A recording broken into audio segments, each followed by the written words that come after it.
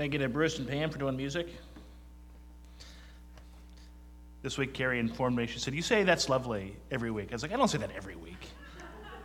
So, I'm sure even if you're not a sports fan, people saw the story this week of the football player in Monday night's game who nearly died on the field, and it was just striking to see players praying on the field, which that you see quite a bit in football. But you also saw people leading prayers in the stands. I saw a host on ESPN, Dan Orlovsky, praying on the network, and just a powerful reminder of how fragile life is and our need for God, and that in times of crisis, that is where we go.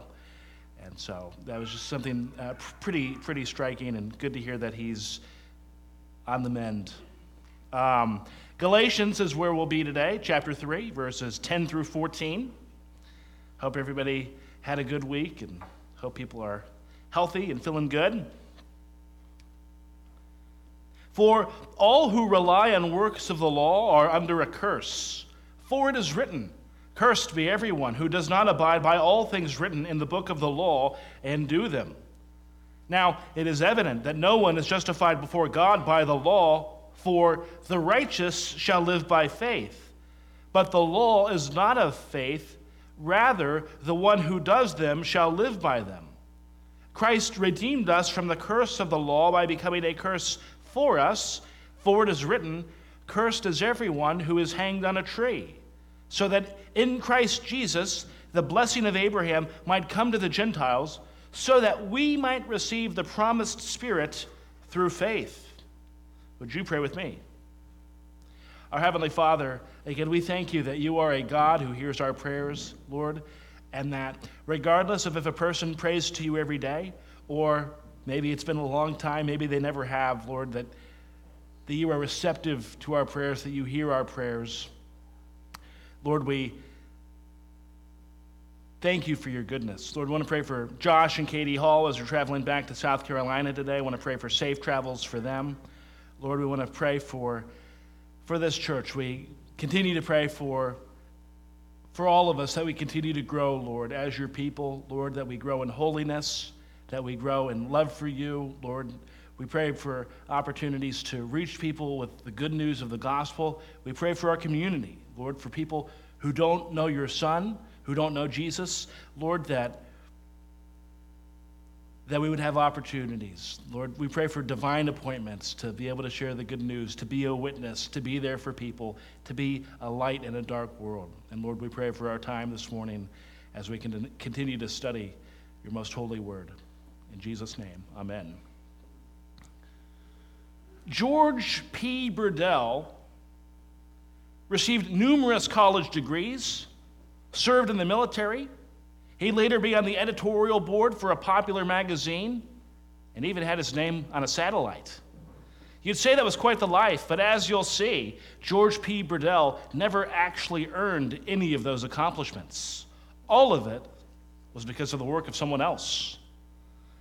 We're resuming in Galatians today. We took several weeks away from this series for Advent and New Year's. I think that's always worth doing, but I'm also glad to be back in the book of Galatians. Considering the hiatus that we took, I think it's worth remembering the context of the flow of Paul's argument that will lead us to the beginning of our passage in chapter 3, verse 10. If you've been here every week, these next couple moments will be review, but I still think it's helpful as we get back into this book. A major distinction throughout Galatians is the contrast between gospel and law. And the background reason why it matters so much to the book of Galatians is that there were people who had infiltrated the Galatian churches and who were still trying to impose Old Testament law onto the gospel. And as we've said before, a gospel with law is no gospel at all. And a point that Paul makes in chapter 2 is that the law cannot save you. You cannot be good enough on your own to earn God. In Galatians chapter 2, verse 16, Paul says, "Yet we know that a person is not justified by works of the law, but through faith in Jesus Christ. So we also have believed in Christ Jesus in order to be justified by faith in Christ and not by works of the law, because by works of the law no one will be justified. And Paul will carry that conversation of grace and law into chapter 3, beginning in verse 2. Let me ask you only this: did you receive the Spirit by works of the law or by hearing with faith? Are you so foolish? Having begun by the Spirit, are you now being perfected by the flesh? Did you suffer so many things in vain, if indeed it was in vain? Does he who supplies the Spirit to you and works miracles among you do so by works of the law or by hearing with faith? In the beginning of that section, Paul talks about the giving of the Holy Spirit to believers in the gospel. His point is that that is not by works.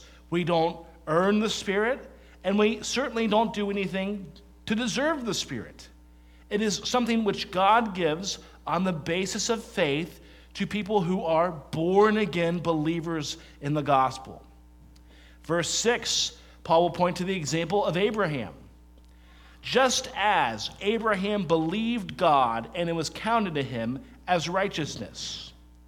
And that example of Abraham is very important. Throughout this chapter, Paul is looking to Abraham as the prototype of faith and the righteousness which God gives on the basis of that faith. Paul mentions Abraham 8 times in this chapter alone, and the references will continue into the passage where, Lord willing, will also be next week. The faith by which the Lord gives us the Spirit when he causes us to be born again as believers in the gospel is the same faith through which the Lord had counted Abraham as righteous so many centuries before. And as I've said before, the righteousness of God through faith is really the main idea of the entire book of Galatians. Paul just keeps repeating this idea and defending this idea in different ways. At the end of our passage in verse 14, Paul will again intertwine these ideas of faith, the promises made to Abraham, and the Holy Spirit. Verses 7 through 9, know then that it is those of faith who are the sons of Abraham. And the Scripture, foreseeing that God would justify the Gentiles by faith, preached the gospel beforehand to Abraham, saying, in you shall all the nations be blessed. So then, those who are of faith are blessed along with Abraham, the man of faith. There, what Paul is saying is that faith has always been the basis for God's justification. The blessing to the nations that God had promised long ago to Abraham was God's worldwide gospel, whereby people of every tribe and tongue and nation would ultimately be saved through the redemptive work of Christ. And I know I just went through all of that very quickly. Again, my point isn't to spend a lot of time in those verses today. It's just to keep us on Paul's train of thought as it rolls into our section today. And with that, we'll come to that section. And the main idea of today's passage is that Jesus was cursed so that we can be blessed.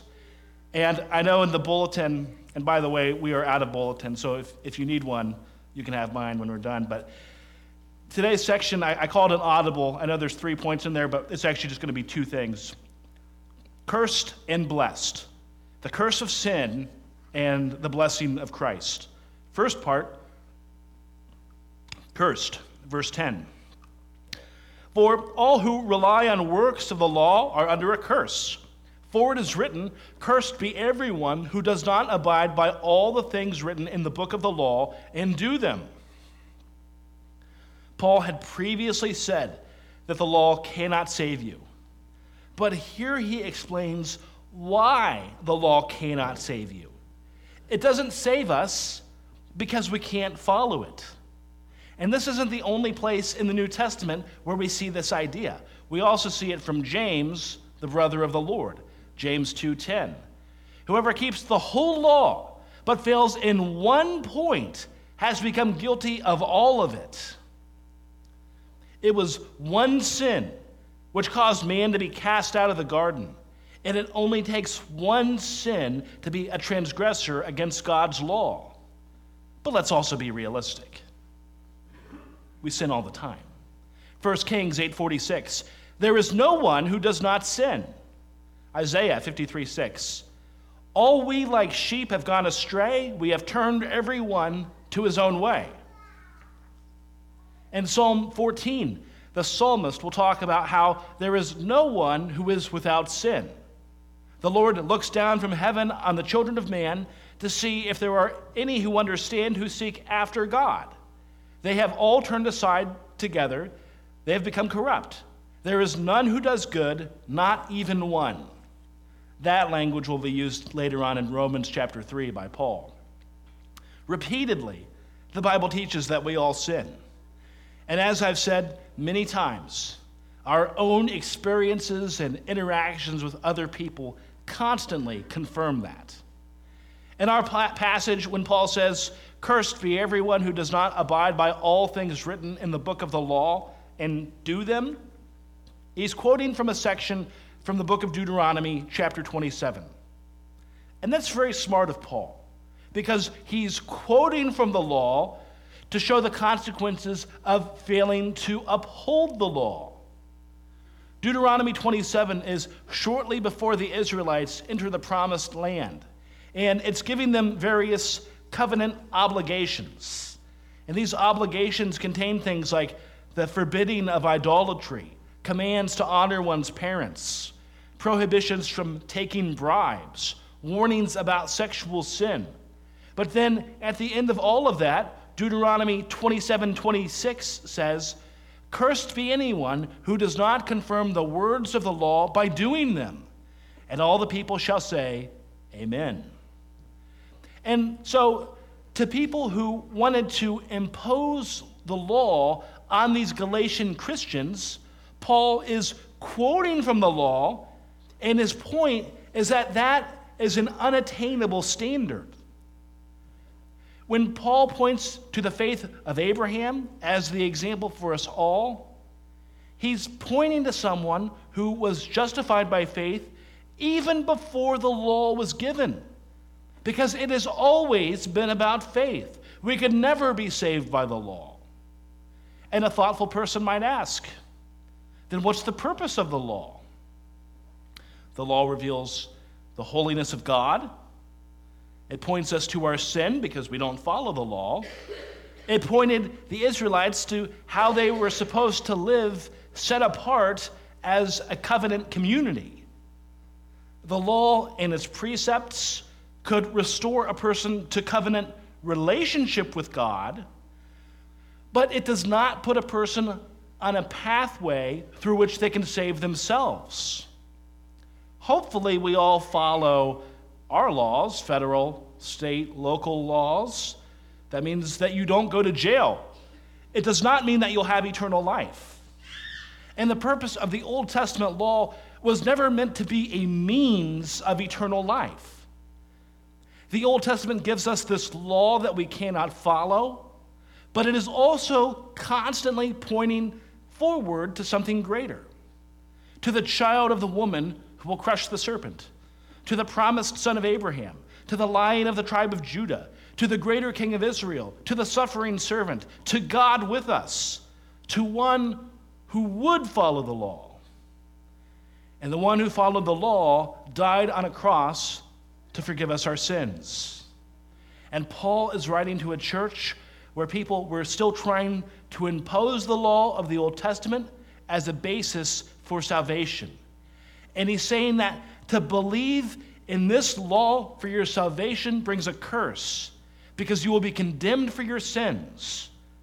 Trying to save yourself by your own goodness will not bring life, but death. The law isn't bad.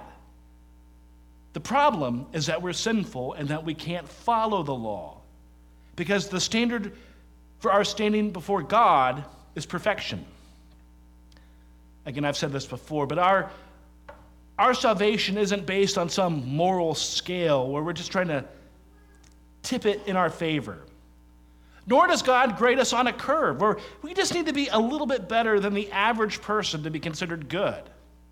You might be more moral than your neighbor or some knucklehead in your family, but that's not God's standard. It's not like the joke where if you're in the woods with a group of people and a bear starts chasing you, where you don't have to outrun the bear, you just have to outrun the slowest person in the group. That isn't how righteousness is defined. It's not by a human standard. It's by God's standard. It is righteousness which is required to be in God's presence. And we can't just be pretty good or follow part of the law or usually be moral, because that isn't good enough. And I say this often, but what matters in this verse is that Paul is explaining why the law can't save. Because even one sin is a violation of God's holy law. There are no small sins. Cursed be everyone who does not abide by all things written in the book of the law and do them. But the good news is that we have a Savior who was cursed so that we can be blessed. We come to our second part, blessed. Verse 11. Now, it is evident that no one is justified before God by the law, for the righteous shall live by faith. Paul quotes again from the Old Testament. Here he's quoting from the book of Habakkuk. The righteous shall live by faith. In a previous section that we already quoted, Paul referred back to Genesis and Abraham and how he was justified by faith. But a person still could have argued, well, maybe the reason why Abraham could be justified by faith was because he lived before the law. But now, Paul is quoting from the prophets to show that the Old Testament is still talking about righteousness and faith. Verses 12 and 13. But the law is not of faith, rather, the one who does them shall live by them. Christ redeemed us from the curse of the law by becoming a curse for us, for it is written, cursed is everyone who is hanged on a tree. Now, there's a little bit to unpack here. Verse 12 is probably the most complicated verse in this passage. In the context of this section, Paul has already been beating the drum that we cannot follow the law, that righteousness is through faith. So when he says that the law is not of faith, he's again pointing to the distinction between the two.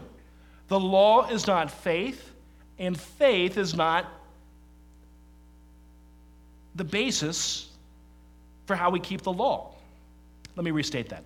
The law is not of faith because we are saved ultimately through faith. Faith looks not at what we do.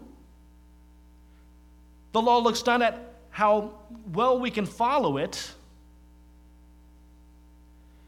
Faith looks at what Christ has done. And Paul quotes again from the Old Testament, this time the book of Leviticus, chapter 18, verse 5. I'll read that from Leviticus. You shall therefore keep my statutes and my rules. If a person does them, he shall live by them. I am the Lord. It's a passage that is calling for righteousness. It's pointing to the life that comes from the law. But the problem is, Israel couldn't follow the law. And so in this verse, I would argue that it's ultimately pointing to the person who would perfectly follow the law, and in so doing, not just live, but give eternal life. And I think that's the same sense in which Paul is writing in Galatians 3 when he says, the one who does them shall live by them. We cannot follow the law, but someone has, and it is by faith in him that we have eternal life. We can't follow the law for the basis of our righteousness, but Christ has followed the law, and because of faith in him, we are declared righteous. And Paul carries the thought of what Christ has done into verse 13. Christ redeemed us from the curse of the law by becoming a curse for us. For it is written, Cursed is everyone who is hanged on a tree. Earlier, Paul talked about the curse of trying to follow all the law perfectly because of our sin. But here he's saying that Jesus not only took that curse upon himself, but that he became a curse. Jesus would not only die for our sins, but as Paul will say in 2 Corinthians 5, for our sake, he made him to be sin who knew no sin, so that in him we might become the righteousness of God. Jesus bore the wrath of God for us who deserved wrath. He faced death for us who were spiritually dead, and he became a curse for us who are cursed. The holy God died for we who are unholy and ungodly. We could never follow the law. We could never be good enough. And that's so often what the world wants to focus on. And that's why so many hate the message of grace. Because for so many, we don't like the idea of a God who has wrath. So many don't like the idea of a God who opposes sin. Don't like the idea of a God who would condemn the people that he made for disobeying his law and his world and not being entitled to his rewards. And so people question God. They question his love, question his goodness. But God is good. Because even though we were sinful, God made a way. Christ redeemed us from the curse of the law by becoming a curse for us. For us. And those two words should be a cause for great rejoicing and for praise. That we have a God who redeems. That we have a gracious God who saves. But it should also be humbling. That we are sinful people who do not and cannot live up. And we have a Savior who went to the cross for us. Not because we're good, because he's good. Not because we're so lovable, but because he's so loving. And so people can complain that they don't like the fact that they can't be good enough on their own. Or they can accept the grace of a Savior who went to the cross for us. And again, that should be humbling. And it should be a reminder of why we need the gospel every day.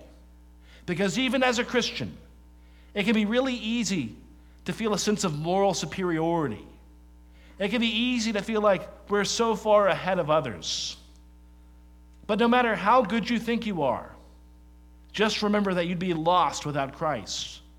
No matter how good you think you are, that you can never be good enough on your own.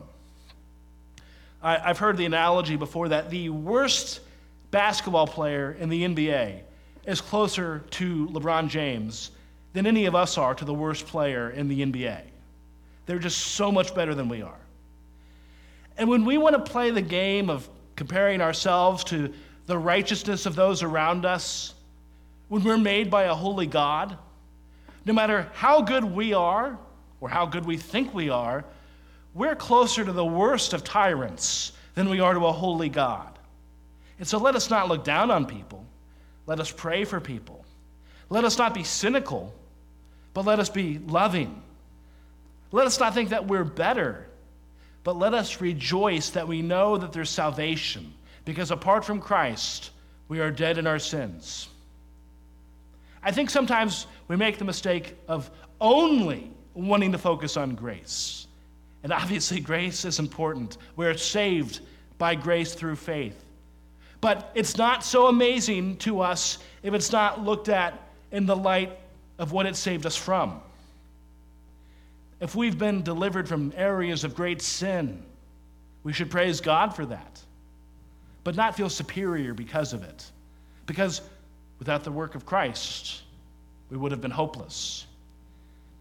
And so, may we live as people whose lives have been touched by grace, who are still a work in progress, but who have a faithful God, and who want to share the good news that's changed our heart and soul, which is that we were cursed because of our sins, but we have a Savior who bore the curse so that we could be blessed.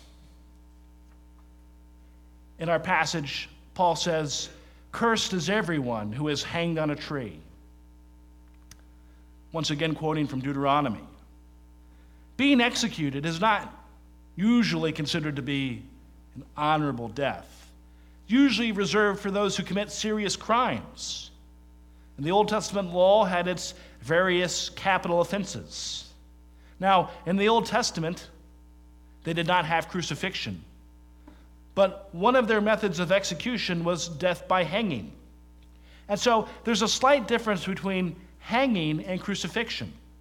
But that's not Paul's ultimate point. He's pointing to the shaming of the execution, that in a public spectacle, Jesus went to the cross. He endured the curse of a guilty man, even though he was innocent. And he did that for us. Jesus was cursed so that we could be blessed. Verse 14. So that in Christ Jesus the blessing of Abraham might come to the Gentiles, so that we might receive the promised Spirit through faith. I want to remind us of something. I said this in the beginning, but Paul keeps taking us back to Abraham in this chapter. And he's the central figure of the Old Testament. And to the people who were trying to impose Old Testament law on new Christians, they were all well versed in the story of Abraham and the covenant with Abraham. And what Paul is again reminding us of is that the promise God had made to Abraham so long ago is achieved through Christ. Where the Lord first called Abraham in Genesis 12, even before Abraham believed, the Lord made the promise that he was going to bless Abraham and make him a great nation. The reason why wasn't because of Abraham. It was because of Jesus. Jesus is the one who ensures the blessings because he's the one who was cursed. The bad news of our sin is that we are separated from God. The good news of the gospel is that Jesus restores that relationship. The bad news is that we cannot follow the law. The good news is that Jesus did it for us. And when we believe in Jesus, even though we cannot follow the law, it is credited to us by the one who did. And when you come to faith and believe in him, even though we are sinful, the righteousness of Christ is credited to us as if it were our own. I'll close with this. In 1927, a man named Ed Smith applied to Georgia Tech, but a clerical mistake was made, and Mr. Smith was given 2 enrollment forms. He was a bit of a practical joker and decided to enroll twice, once under his own name and a second time as a fake person, George P. Burdell. The name came from combining the name of his high school principal and his mother's maiden name. When Ed enrolled, he enrolled George P. Burdell in all the same classes. He signed George's name on the attendance sheet. If you can believe it, he did all the assignments twice. When exams rolled around, he'd take 2 copies and take the test twice. For 4 years. Georgia Tech never knew. They issued George P. Burdell a bachelor's degree in mechanical engineering. Later, a master's degree in mechanical engineering. And George P. Burdell had nothing to do with any of it. How could he? Our salvation before God is not because of our own moral actions, because we cannot follow all that God has commanded. We sin. But Jesus does the work for us. He lived a perfect life for us. And when you believe in the gospel, you're believing in the salvation of someone else who did the work for you. After graduating from college, George P. Burdell was enlisted in the Navy, became part of a bomber crew, despite the fact that he didn't exist.